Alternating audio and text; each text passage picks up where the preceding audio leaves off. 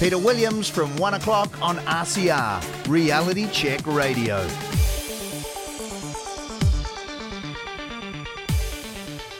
Well, one of the great stars of New Zealand journalism in the last year or 15 months or so, if not the greatest star, has been Thomas CRANMER. We knew that was a pseudonym because in all his writings on Substack and then his posts on Twitter, he said it was a pseudonym for a lawyer who had worked in both New Zealand and in London. But yesterday, Thomas CRANMER's identity was revealed by Business Desk to be Philip Crump. And Philip Crump is with me now. Hi, Philip. Thanks for joining us here on RCR. Firstly, how do you feel about being outed? Hi, Peter. It's a little unusual, I suppose. I wasn't expecting it, and it came at pretty short notice. But I don't think it changes too much. Not for me, anyway. No, of course it doesn't. I suppose knowing that one of your articles was published under your real name in the British version of The Spectator meant that a sharp-eyed person was going to find out sooner or later, weren't they? Yeah, they were. I mean, I think it was inevitable, and I did see that when it was published, and that was inadvertent. But I thought at the time, well, look, it's people will find it, and I suppose it was a little breadcrumb out there for people to find, which eventually they did. They did, even though that was published back in April. I just wonder, though, how do you feel about the story that was written about you on Business Desk yesterday by Daniel Dunkley and Patrick Smelly? Did you think it was a bit of a hit job on you, especially the line about the widely held misinterpretation about Te Mana o Te Wai statements in the Three Waters legislation? Yeah, look, I mean, I understood their desire to do the job, and I had a good discussion with Daniel, and Daniel's has worked in the city. He knew my former law firm and a lot of the deals that I'd done, so he was very familiar with my background, and probably more familiar than most people here, which was fine. The comment on Te Mana o Te Wai did raise an eyebrow, I suppose, because look, it's obviously a complicated issue, and I didn't. And to be clear, this wasn't a specific subject of my discussions with them yesterday. It wasn't raised. So I was a little surprised that they thought that it was noteworthy to put that comment in, particularly after they had the article was to set up my legal credentials, and then to kind of criticize my analysis without really putting their own analysis forward, I thought was a little questionable. But I can address it in more detail in my Substack. I'll set it out. I don't think there's a clear view on it. It is very complicated, and I have looked through the cabinet papers. I've spoken to people involved in the negotiations, within councils and government. So I think I have a fairly good idea. And my view is, it's an honestly held view of a lawyer having read all these documents. And I am aware of other views on the issue, and I've been kind of happy to engage in discussions on that, and I'm happy to kind of exchange articles on it. And I think I think I will publish a response and set out, my position in detail on it. Yeah, I've already said something about it on this radio show today, because I've just looked at Section 141 of the Water Services Entities Act. And, okay, I know it's pretty complicated, but when it comes to Te Mana o Te Wai statements, the reality is that the law says, the section says, that water services entities have to give effect to Te Mana o Te Wai statements. I would have thought, even as a layman, that give effect to means you must do it. Therefore, your interpretation is spot on. Yeah, I agree with. I think the wrinkle on it is that that section's dealing with Te Mana o Te Wai statements, but it says that you must give effect to Te Mana o Te Wai. That's where it's difficult interpreting how the Act works. It's not helped by the definitions, which refer back to the National Policy Statement, which sets out a definition of Te Mana O.T.Y. But I think if you look at particularly statements by Nanaia Mahuta, and the cabinet papers that she issued, is very clear that the intention is that it is a robust mechanism, and that there's got to be a consistency in the statements with Te Mana O.T.Y. And there are no limits, deliberately so. I mean, the government's quite clear on this. They deliberately did not put any clear boundaries on the scope of it. So, it's undefined, and at the moment uncertain quite how broad the scope of this is, but it's clearly very, very broad. So I will set it out in more detail. I know Business Desk has a different view, but I have told them previously, look, I've said, if you want to set your position out, then please do so. I'm happy to have a look at it, and they haven't. And I think that was a slightly disappointing thing yesterday. There was an opportunity for them. I was expecting them to publish an article on this point, with some detailed analysis. But that wasn't forthcoming. I know they've had some discussions and they've looked at it.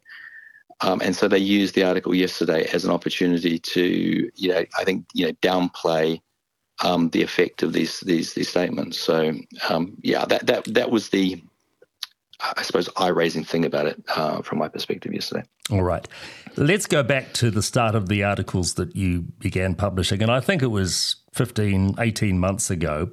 You first came to my attention, probably to the attention of many others, with your articles on Substack, which were picked up by various people on the Mahuta family contracts with the government. Why did you start writing this? Where did you become aware of these connections of William Gannon Ormsby and his niece and nephew, and their deals with government departments linked to Nanaia Mahuta? I think that's where it all started for me. And I stumbled across this because I came across a cabinet document which set out the declared conflicts of interest for government ministers for a particular year, both their personal and their professional conflicts. And as a lawyer, we deal with these things all the time, and conflicts are, they're not welcome. No one likes to deal with a conflict, because it usually, if there is one, it means that you can't do what you'd like to do. It usually means for a lawyer missing out on a deal. So they're frustrating things. So, seeing that paper, I thought, well, that's interesting. I'll take a look. Scrolled down, and the Mahuta conflict looked. It was a close personal connection, and so on the face of it, it looked, slightly punchy. It could have been fine. And I thought, look, I'll take a look. I'll dive into it. And the more I looked, the more questions were raised. And I tried to, there was speculation as to whether this was politically motivated or if I had links to a political party. And, I don't, and it wasn't a targeted political attack at all. It was a lawyer raising questions on a conflict issue. And, the more I looked at it, there were just other questions that arose. And I think, although the government tried to ignore it, ultimately there was enough pressure that they needed to bounce it into a public service review to take a look at it. And I think out of that, they did accept that there were deficiencies in the way that some ministries had managed these conflicts. So you did the job, really, that full-time journalists, supposedly skilled and highly paid investigative journalists, should be doing anyway. How come you think you as a lawyer were able to get on the case, but those people, I mean, you have other jobs to do, surely. How come you think you were able to get on that case, but so many others in the media industry missed it? Yeah, I mean, I think it was an issue where, I think generally conflicts have been, I think, downplayed in government, and perhaps they're not particularly well understood outside of the professions that have to deal with them on a regular basis. I think the approach, and certainly the thing that I found slightly surprising was that there seemed to be a view that this was almost a tick the box exercise, that if you filled in on the form and declared a conflict, then it's fine. But that's really the starting point. To identify the conflict is good, obviously, but there needs to be an analysis that flows from that to think, okay, can we manage the conflict? Or actually, is the conflict so great that we shouldn't continue with it? And I think just having done this so much as a lawyer, I suppose I just got the significance of it, more and I suppose quicker than journalists that are across a whole bunch of different things. I know it's a fast-moving world that journalists live in. It's difficult sometimes to kind of latch onto something and kind of understand the significance of it. Very good. The Three Waters articles that you wrote on Substack, not so much regarding Te Mana o Te Wai statements, but regarding the financial models which you exposed. Yep. You know a lot about this because you've done a lot of corporate finance work in your job in London, and you maintain that the financial structure of the Three Waters entities is not sound at all, and that they are very risky propositions. Can you just briefly tell us why you believe that is the case, and do you think that anything has really been done about it? Look, I mean, the financing was of particular interest to me, because it's something that I've done a lot of, and it is a particular specific form of financing which is being used called leverage finance, which is typically used by private equity firms when they acquire portfolio companies. The financing has been used more generally over the last 10 or so years on infrastructure deals, with varying degrees of success. But if you look, for instance, at the UK, and I think the interesting thing from my perspective again was that the government has used Scottish Water as a template, and they've consulted quite closely with Scottish Water on a number of aspects of Three Waters. But Scottish Water or Scotland does not use this form of financing for their water infrastructure. Their water infrastructure is financed by the Scottish Treasury, very low risk financing. The type of form, or the form of financing which has been used or proposed by us, is a form which is used by the English water utility companies. And you only have to look, anyone can just look at the state of those water utility companies to see the effect. I mean, Thames Water is the standout example, which is teetering on the edge of a massive restructuring. It has many billions of pounds of debt, which it can't manage. And the effect of this, if you have that much debt, it cripples you, and it means that the actual infrastructure upgrade can't be done on time. It means that all the problems with water quality can't be addressed. I mean, it can really cripple this type of project. And restructuring these deals is unbelievably complex, and it takes years to do. So, I think the issue with Three Waters, from my perspective, is that it's got a very complicated management structure. So you have this co-governance at the top, and then you have Te Mana o Te Wai at the water service entities level. And this whole structure is novel, and by the government's own admission, Minister Mahuta confirmed this in the House, that this was a novel governance structure, but they believe it works. Now, I think it's questionable whether it does. I think in a practical sense, because it's so complicated. But on top of that, you are putting a huge amount of debt into the structure. And it means that if there are any problems with management, it's going to be very, very difficult to manage that debt. And I think the combination of complicated management and a huge amount of debt is a terrible combination. It would be inevitable that it would go into some form of restructuring over kind of a 10-year period. I would have thought. And I've seen these deals many times before. I've done many of them. I've put them together and I've restructured many of them. One of the things that I have raised questions with the Three Waters team within the Department of Internal Affairs. One of the things that kind of came back to me when I pointed out their own documents specify that the debt is what they describe as having an aggressive profile, and that's because of the sheer amount of debt that's been put into the structure. And when I kind of questioned this, the view was that, it's very unlikely that this structure will go into default. And I just think that's just a naive view. Yeah, I mean, yeah. and that is based in part. They place a huge amount of reliance on the analysis done by Standard & Poor's. Now, of course, S&P is looking at this at the moment. They analyze the proposal. They give their views, but of course, their views can change as the deal changes. All of these water companies in the UK started with very good credit ratings, but they deteriorated over time as things became difficult. So just because S&P give you a tick in the box at the start of the deal doesn't mean that that's going to continue forever, and you can't place any reliance on that we'll never go into default. I mean, there is a very material risk that you will go into some form of default. Again, because of the combination of the management structure and the debt. Well, by the sounds of things, it would be a very good idea if an incoming national act, possibly New Zealand First combination in government, repealed the legislation that has been put in place. We will wait to see what emerges after the 14th of October.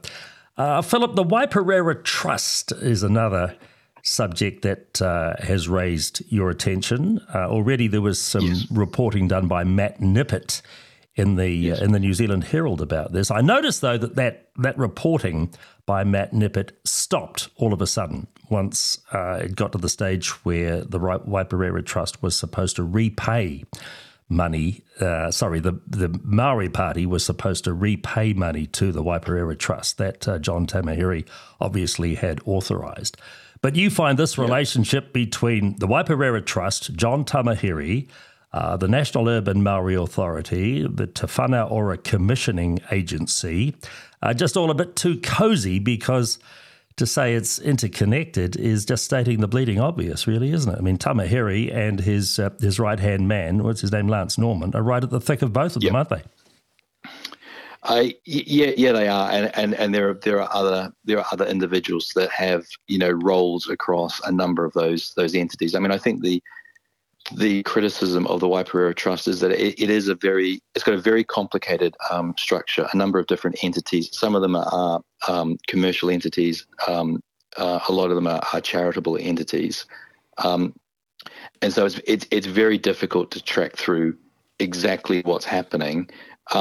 But there are a lot of related, what is technically called related party transactions, and that's transactions where there's common management or common ownership.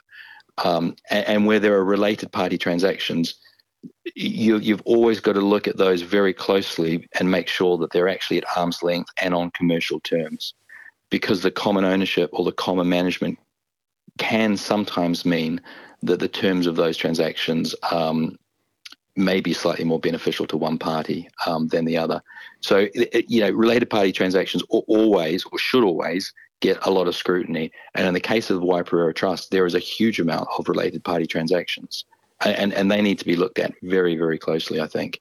And I think the issue that a lot of people now obviously have been kind of raising questions about is that there is just a very close association between the trust and the Maori Party, and working out where one kind of stops and the other begins is difficult. I think, to discern. So, I think that needs more attention. Were you surprised that what seemed to be fairly robust reporting by Matt Nippert just seemed to stop around about the 7th of August when that money was due to be repaid according to a charities services order? I'm not sure. I've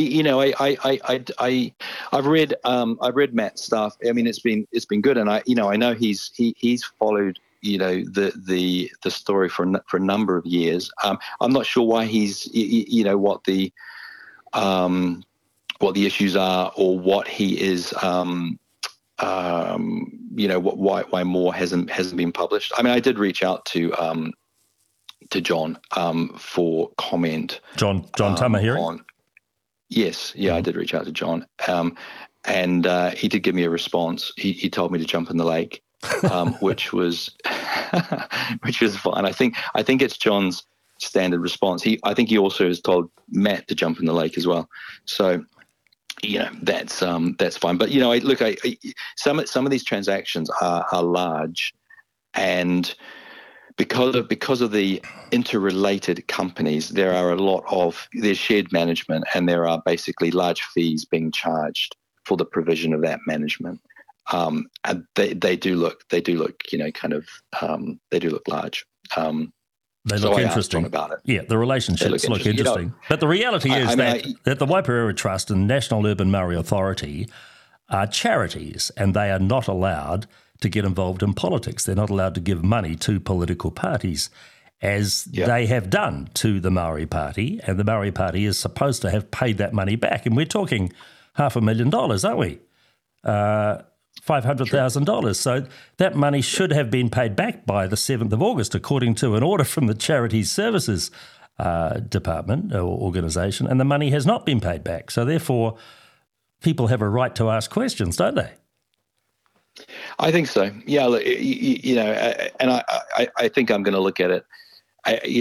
Again, I think there's more to discuss on it. I'm not sure. Obviously there'll be, I'm sure, communications between the trust and the Charities Services Commission on it. So, I'm not sure about the details as to whether it's been repaid or not. It certainly hasn't been reported as being the money's being repaid. Yeah. The other thing that I thought was very relevant, and you're the only one to have exposed this, was that the chair of the Charity Services Review Committee, like the next level up to look at these difficult cases, I think you described them, is a Labour Party candidate for Port Waikato, a lawyer who's working full-time for Waikato Tainui. So again, it's all deeply connected, and again, it just raises suspicions, doesn't it, about what the heck is going on here with what is taxpayer money. Yeah, I think so. I think the Charities Commission, they've obviously made some difficult calls with other charities, and in particular where they feel that they've strayed into political issues. And I think if they want to be consistent, there's definitely questions about the boundaries between the Waipurewa Trust and the Maori Party, and I think they need to be clearer. I mean, I think it's obvious to a lot of people that they need to be clearer. All right. Your most recent revelations, which actually in the end got a bit of traction, and thankfully they deserve to, was this money from the government organisation, the government agency, EECA, the Energy and Electricity Conservation Authority, money to TVNZ to the tune, I think, of $300,000, and to Stuff for $200,000 for interviews, a package of stories around the COP conference, the COP Climate Change Conference late last year. I mean, in the end, your revelations were based on questions in the Parliament, weren't they? I mean, this was information that was out there in plain sight, but everybody seemed to have missed it. Yeah, that's right. It was there set out in a parliamentary question, which had been asked, I think, for a slightly different purpose, and that's why I think it hadn't got the particular focus that I kind of put on it. It was surprising when I saw it. I thought, look, this on the face of it, it looked unusual. It looked newsworthy, and I've got to say, I didn't quite appreciate, from a journalistic perspective, how sensitive it was in terms of paid content going into news content, and that's obviously a big issue when you think about it. When you stand back, you think, yeah, I mean, this does obviously raise questions as to credibility and impartiality of news. I think it's pretty important. And I think the rules in other countries, in particular in the UK, are more strict on this particular point.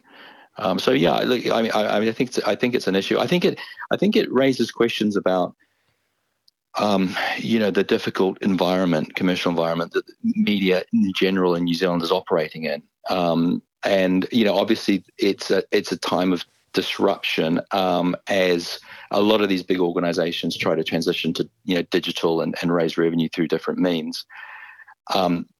And I think it shows that there's tension and difficulty putting in place effective paywalls that work with maybe an advertising strategy, because both a paywall and your advertising strategy can work against each other. And I think it means that some media are having to use this form of paid content, and I think the public needs to know. Obviously, it needs to be very clearly set out what is paid for and what is not, because some of this stuff involved actual interviews by so-called experts.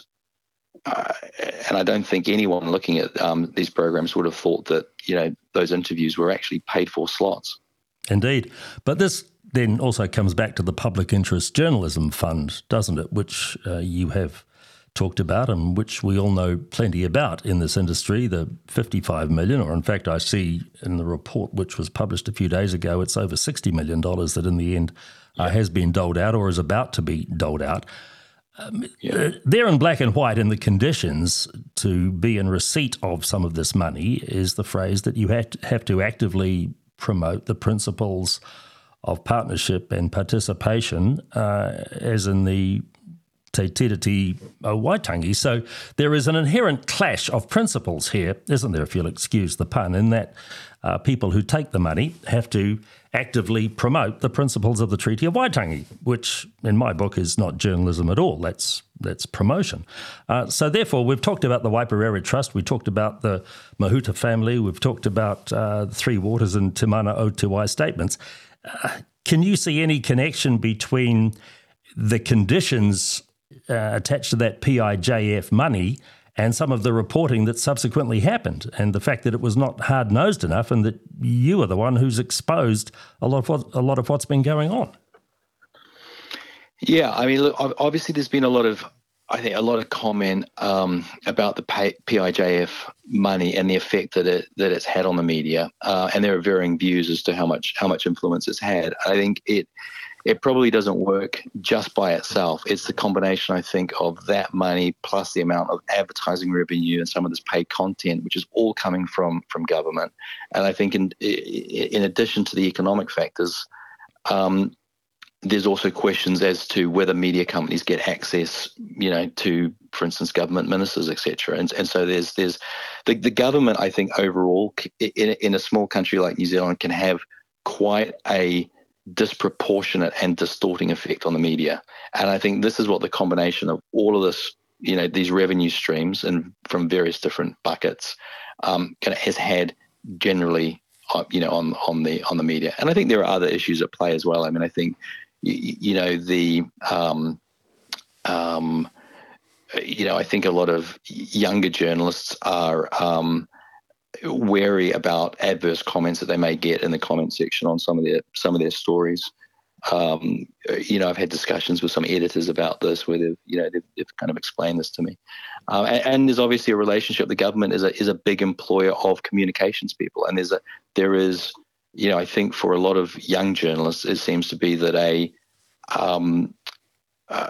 good career path ends up working, within a government communications team, which is fine. I mean, often these sorts of industries, there's crossover between, one side to the other. I think that's fine, but it can have I think a slightly distorting effect on reporting. So, and I think that's one thing that I've tried to, I suppose, raise, because I'm not beholden to, I'm not employed by someone that wants where I feel that I have to give a certain perspective, I'm kind of free to say what I want. So I think what I've tried to do is just raise an alternative view on a bunch of things. Well, I think you've done a fantastic job, Philip, and I congratulate you on it.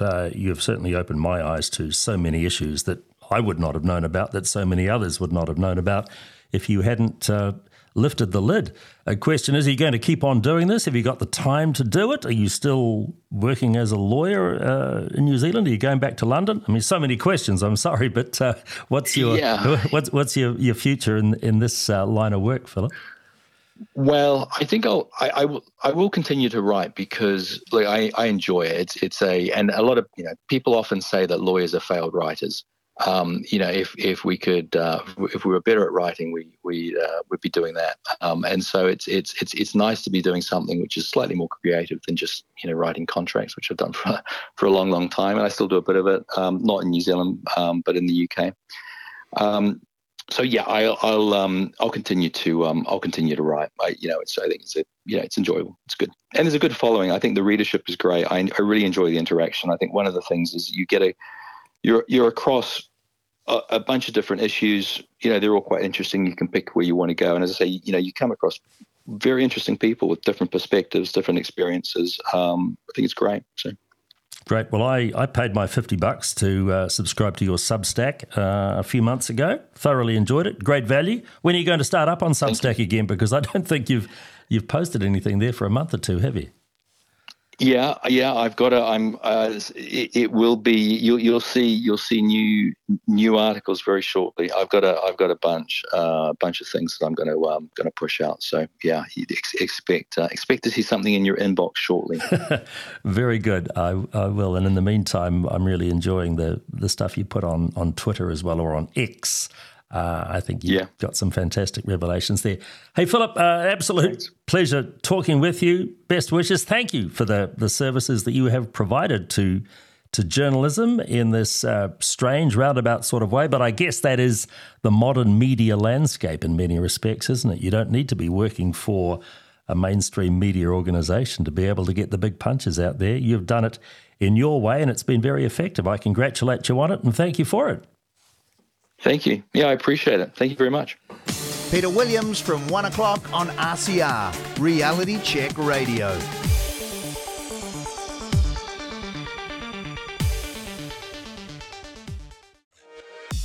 Right now, free speech is under heavy attack in New Zealand, with the government constantly devising new ways to enforce censorship.